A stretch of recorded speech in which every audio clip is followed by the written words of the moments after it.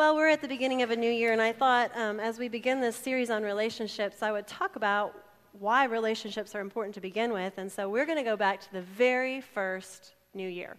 So that you're going to find that at the beginning of your Bible in Genesis chapter 2. I want to begin in verse 7. This is what it says. Then the Lord God formed the man from the dust of the ground. He breathed the breath of life into the man's nostrils, and the man became a living person. Then the Lord God planted a garden in Eden in the east, and there he placed the man he had made. The Lord God made all sorts of trees grow up from the ground, trees that were beautiful and produced delicious fruit. In the middle of the garden, he placed the tree of life and the tree of the knowledge of good and evil. And then skip with me down to verse 15. The Lord God placed the man in the Garden of Eden to tend and watch over it. But the Lord God warned him, "You may freely eat the fruit of every tree in the garden except the tree of the knowledge of good and evil. If you eat its fruit, you are sure to die." Then the Lord God said, "It is not good for the man to be alone. I will make a helper who is just right for him." So the Lord God formed from the ground all the wild animals and all the birds of the sky. He brought them to the man to see what he would call them. And the man chose a name for each one. He gave names to all the livestock, all the birds of the sky, and all the wild animals. But still there was no helper who was just right for him. So the Lord God caused the man to fall into a deep sleep. While the man slept, the Lord God took one of the man's ribs and closed up the opening. Then the Lord God made a woman from the rib, and he brought her to the man. "At last," the man exclaimed. "This one is bone from my bone and flesh from my flesh. She will be called woman because she was taken from man." The word of God for the people of God. Thanks be to God. So how do we often greet the new year? Hopefully, right? I hope you greet it hopefully. Because before us, and I think what inspires that is we know what's behind us. Maybe it was a good year, maybe it was a bad year, maybe it was a sad one. Whatever it is, we know that that's now over. And so as we look into the year in front of us, we see blank pages. We see life that can be lived, and we get hopeful, right? We think things can be different in this year, and I love that spirit of hopefulness that pervades us as we look at the first of the year. In fact, 2/3 of you, if you follow the American trends, 2/3 of the people here today have made New Year's resolutions. Just said, here's what I would like to be different in 2013.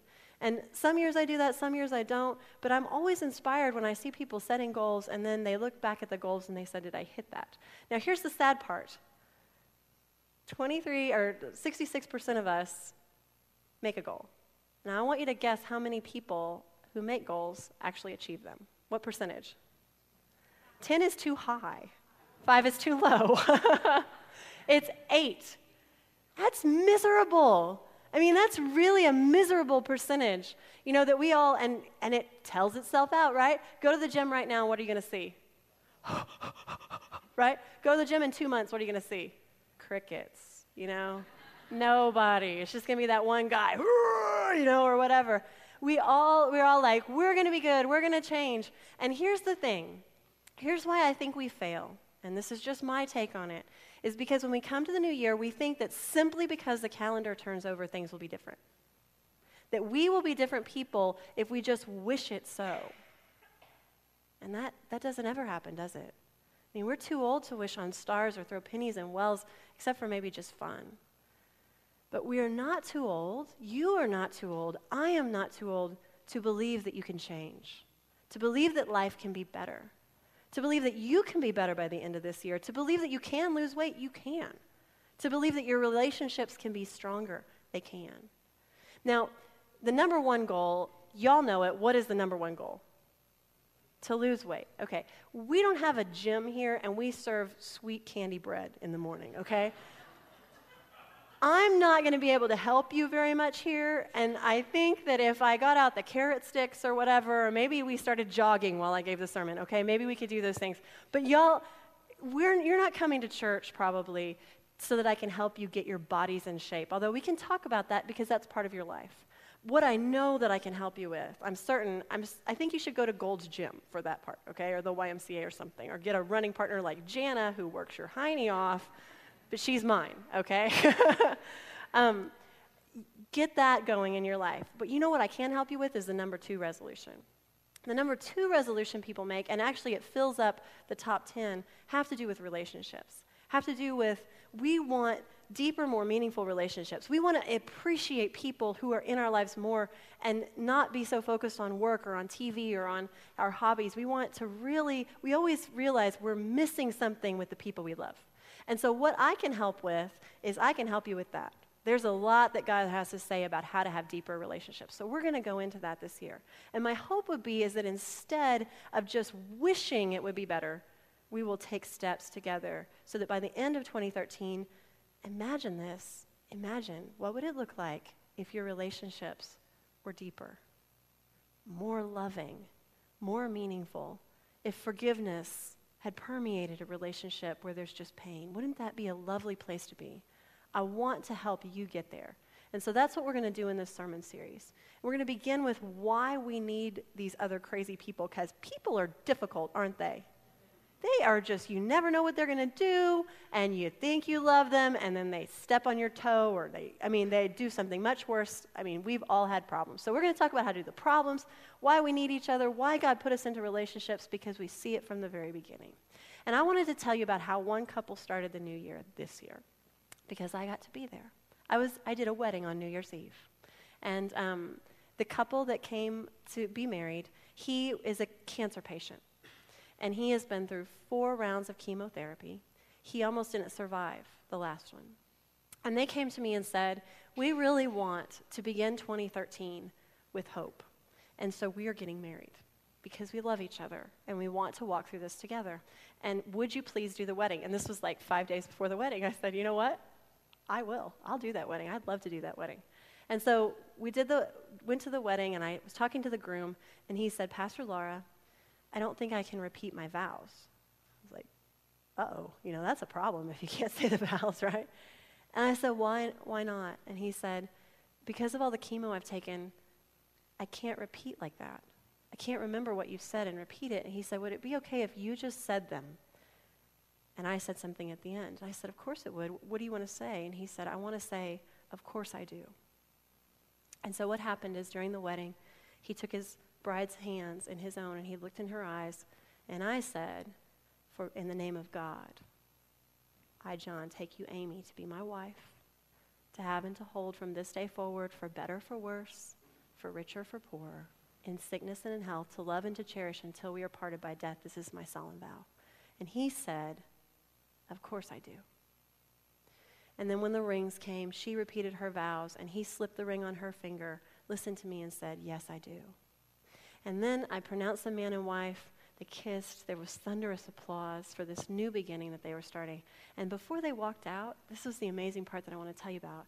The groom stopped, and he held his new wife's hand, and he said to everyone there, he couldn't say his vows. He said, I couldn't say my vows because of what chemo's done to me, but I want to tell you, I would not be alive if it were not for this woman holding my hand. He said, I never would have made it. I would not have survived what I have been through. But she was there in the hospital room, and she slept in a chair by my side. And the reason we're getting married today on New Year's Eve is because we know that no matter what 2013 holds, we're going to be stronger if we're together. And everybody was just, there was not a dry eye in the whole house. The bridesmaids are all, everybody's crying. We're handing out tissues. And yet it was so joyful because these two people realized what God has created us for. God has created us not to walk through the good times or the bad times, through the light or the darkness alone.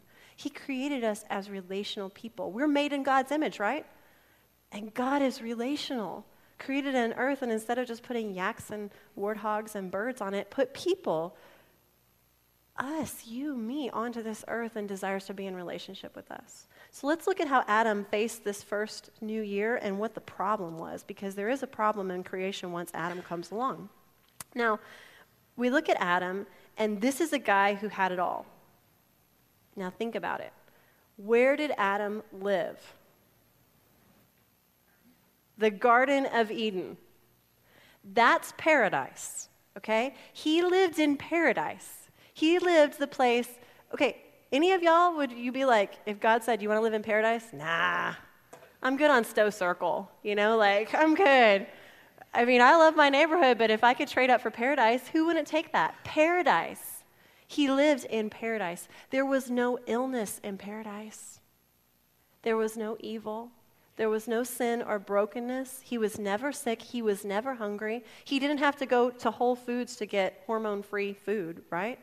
What does it say? God placed the man in there. He made all sorts of trees grow up from the ground that were beautiful and produced delicious fruit, right? He could just, that's hormone-free. Adam was never hungry. It was beautiful, wonderful, delicious food that just walked right up to you or was right there on the tree, right? He never hungry. And he had the best job ever.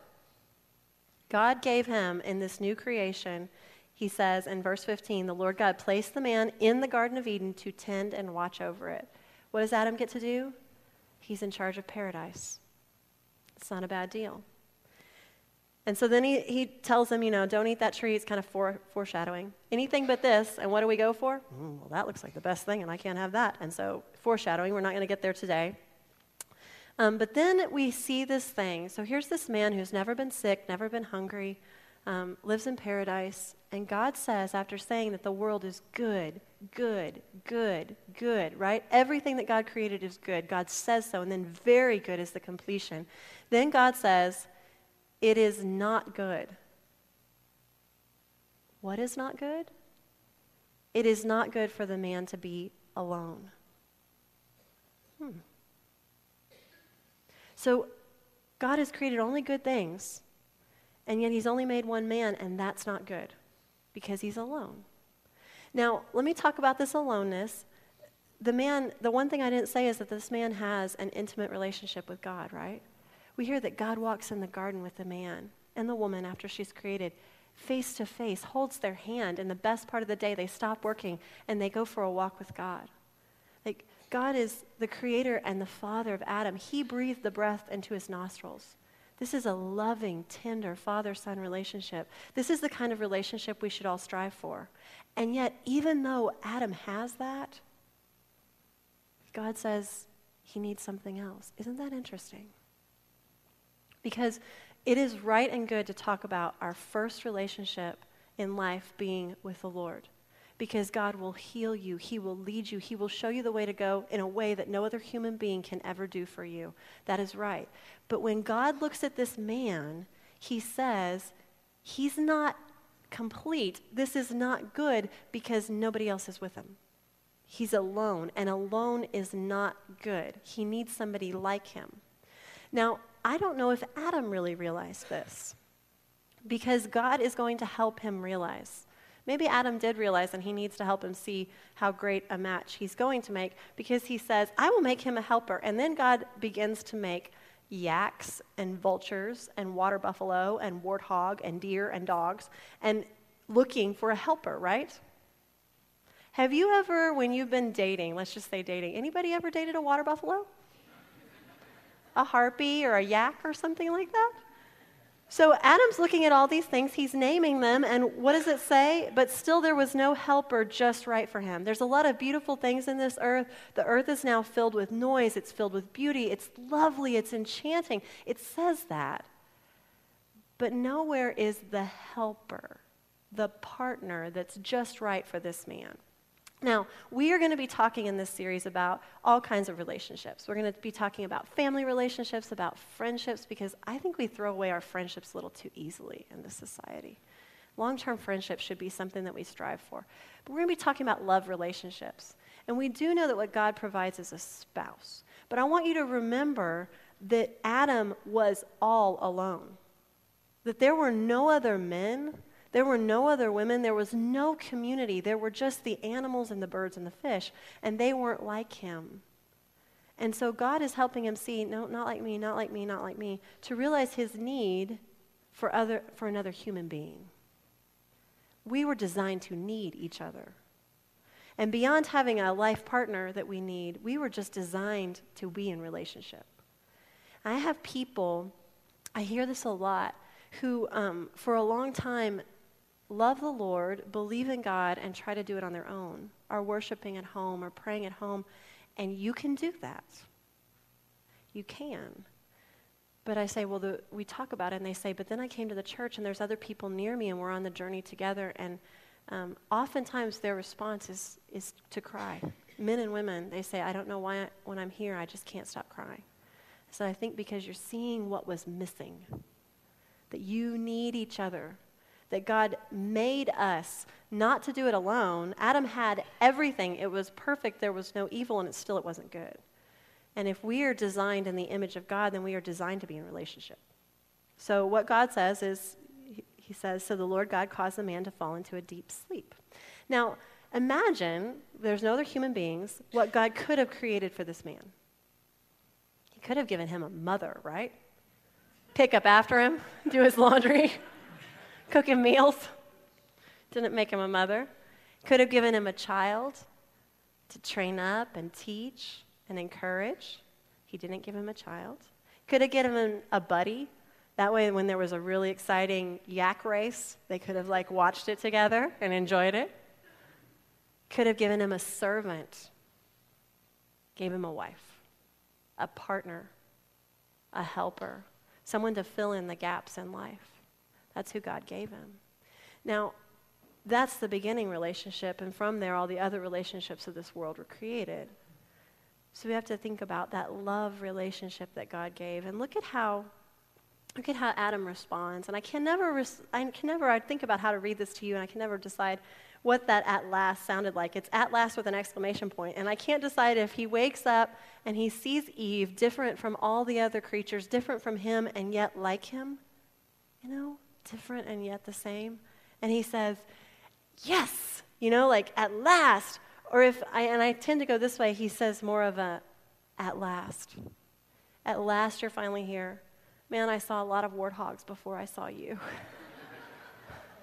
At last. And he says, this one is bone from my bone and flesh from my flesh, and she will be called woman because she was taken from man. And they have this very intimate, loving relationship. And I'm not going to get to talk about this. This is some in your study guide for this week. But there's sacrifice, the leaving of a home. It's interesting because Adam doesn't have a mother and father to leave, and yet so we hear that there's sacrifice even from the beginning. And the man and his wife were both naked, but they felt no shame. Man, y'all, we wear armor, we wear masks all the time. And here's a person for Adam, for Eve, who they didn't have to have the masks with. Just a person who they can be themselves with. And this is the kind of friendship, this is the kind of relationship, this is the kind of caring family that God wants us to have. The kind of relationship where we can really bare our soul.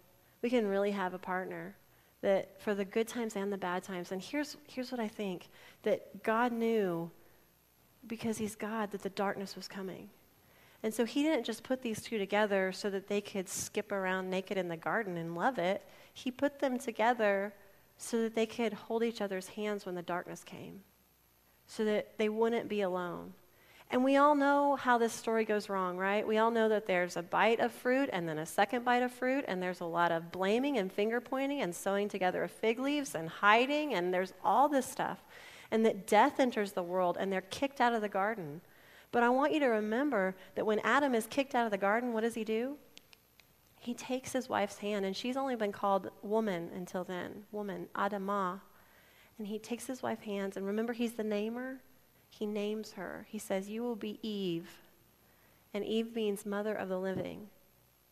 So as they're facing life, as they're facing the curse, they take each other's hands, and Adam says to Eve, he says, life. We're going forward to life because we have each other. That's what a relationship should be. Think about how Jesus did it. When Jesus had disciples, when he came into ministry, was he just like, it's just me? He gathered this group of people. There was an inner circle, and then there was an outer circle of many more people who supported him, who listened, who he taught. When he sent them out, he didn't say, go on your own. He said, take a friend. 2 by 2, he sent people out. Not with their spouse, with a friend for ministry. That's how God has always done things. When God called Moses, he had Aaron and Hur to lift up his arms, right? You need your friends. You need your spouse. You need your life partners. You need your family. You need these people. We need each other. And this is where I hope you hear me today, because I know you as your pastor. pastored for 10 years now. I know you guys, I know the churches before. This is our problem. We are more than willing to help people when they are in need. And yet when we are in need, we are so resistant to help. You were designed to need help, to really need other people. You were not designed to do this life, to live this life on your own. And you will walk out of 2013 failing in your relationships if you think you've got it all together on your own. God knows you need other people, and that's why God put you here. That's why God put those people beside you, your friends, your spouse, your family, to encourage you and support you. So let me tell you about that wedding. When the bride, I'm going to the beginning now. When the bride walked down the aisle, guess what song she picked? She didn't do the bridal march. She walked down to Etta James's At Last. At Last. I mean, she was just, I love to be up at the front because you can see the bride and you can see the groom. And they were just, I mean, it was such love between the two of them. And so here's your homework. Because remember, things can't change if we just wish them better. Things have to change because we take action. And so since we're talking about why we need each other today, this is your homework. I want you to find the people you love. If you're married, I want you to take your spouse's hands later today. I want you to find your friends. I saw some people doing this right after the service with their dear friends.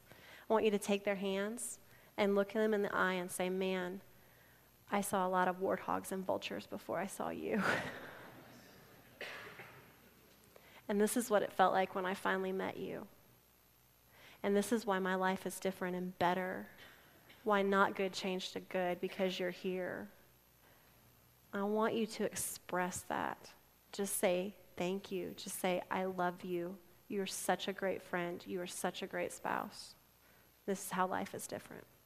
And then as we go on into the weeks ahead, we're going to talk about what happened with Adam and Eve, about how sin entered and how we need forgiveness and how to get forgiveness and offer forgiveness, how to fight fair, how to things not to do, things to do. Next week while I'm gone in Israel, we're going to have a counselor in here talking about the main things that she sees in relationships and how we can do better. We're going to look at all this together so that by the end of 2013, instead of just wishing, we will have all taken steps to be healthier in our relationships. I want to close with this. We're redoing our vision statement as a church.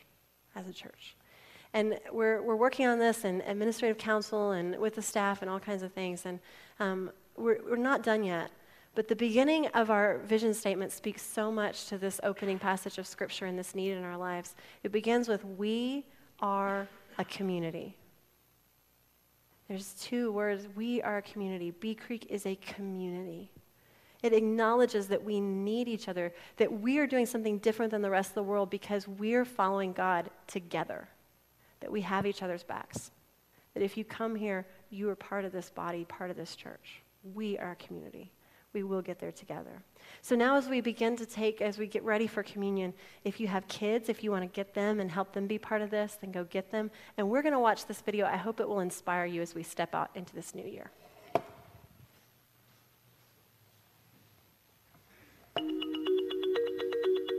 So, maybe you're thinking about making some big changes or setting some ambitious goals for yourself. Maybe you want to lose 20 pounds or read through the Bible. Maybe you want to run a marathon or repair a broken relationship. Whatever your big goal is, the temptation is to expect to go straight from here to here, or from here to here. The reality is, there are a lot of small steps between big decisions and big results. Challenges and obstacles await. At some point, you might even want to quit. But stand firm. Don't be disappointed with slow progress. Don't be overwhelmed by the destination. Rather, focus on what you can do today. Skip dessert. Read a chapter. Go for a run. Make a phone call. The more difficult the journey, the more rewarding the destination. And it can all start today with just one small step.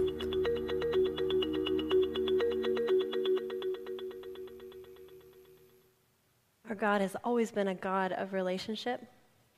And when he was about to give his life for us so that we could be free, Jesus gathered that group, his disciples, and he ate a final meal with them. And he gave them a way to remember that he was with them still, that he was always going to be present, that he would always be powerful in their lives, and that he'd always be willing to forgive them because they were about to see how much they needed to be forgiven. And so at that last meal, at the Last Supper, he took the bread and he thanked God and he broke it and he gave it to his disciples and he said, "Eat from this, everyone. This is my body, which is broken for you. Whenever you eat it, remember me." And I would ask you to remember that we are all broken people, but it's this broken bread that helps us remember Jesus Christ who makes us whole. When the supper was over, he took the cup and he thanked God and he gave it to his disciples and said, "Drink from this, all of you. This is my blood of a new covenant poured out for you and for many for the forgiveness of sins. Whenever you drink it, remember me." Remember, you are forgiven. Let's pray. Lord God, we thank you for the meal that reminds us that we are made new, that reminds us that things always can be different because your power is at work within us. And so please wash away our sins, wash away the mistakes of our past, Lord. Help us to be the people that you see in us and help us to do that together so that the world could be changed, so that your kingdom could come. It's in your name we pray. Amen.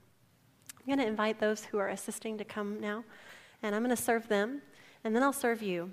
And the way you're going to receive the bread is you're going to receive a piece of bread and then dip it into the cup and then eat both of them together. There are candles that you can light to symbolize your prayers. They're not just right up here, they're also near the back. So if it's a little busy up here, you can go to the back and light those candles as a symbol of your prayer. As soon as I serve these folks, then the ushers will come and I'll invite you to come forward and take two.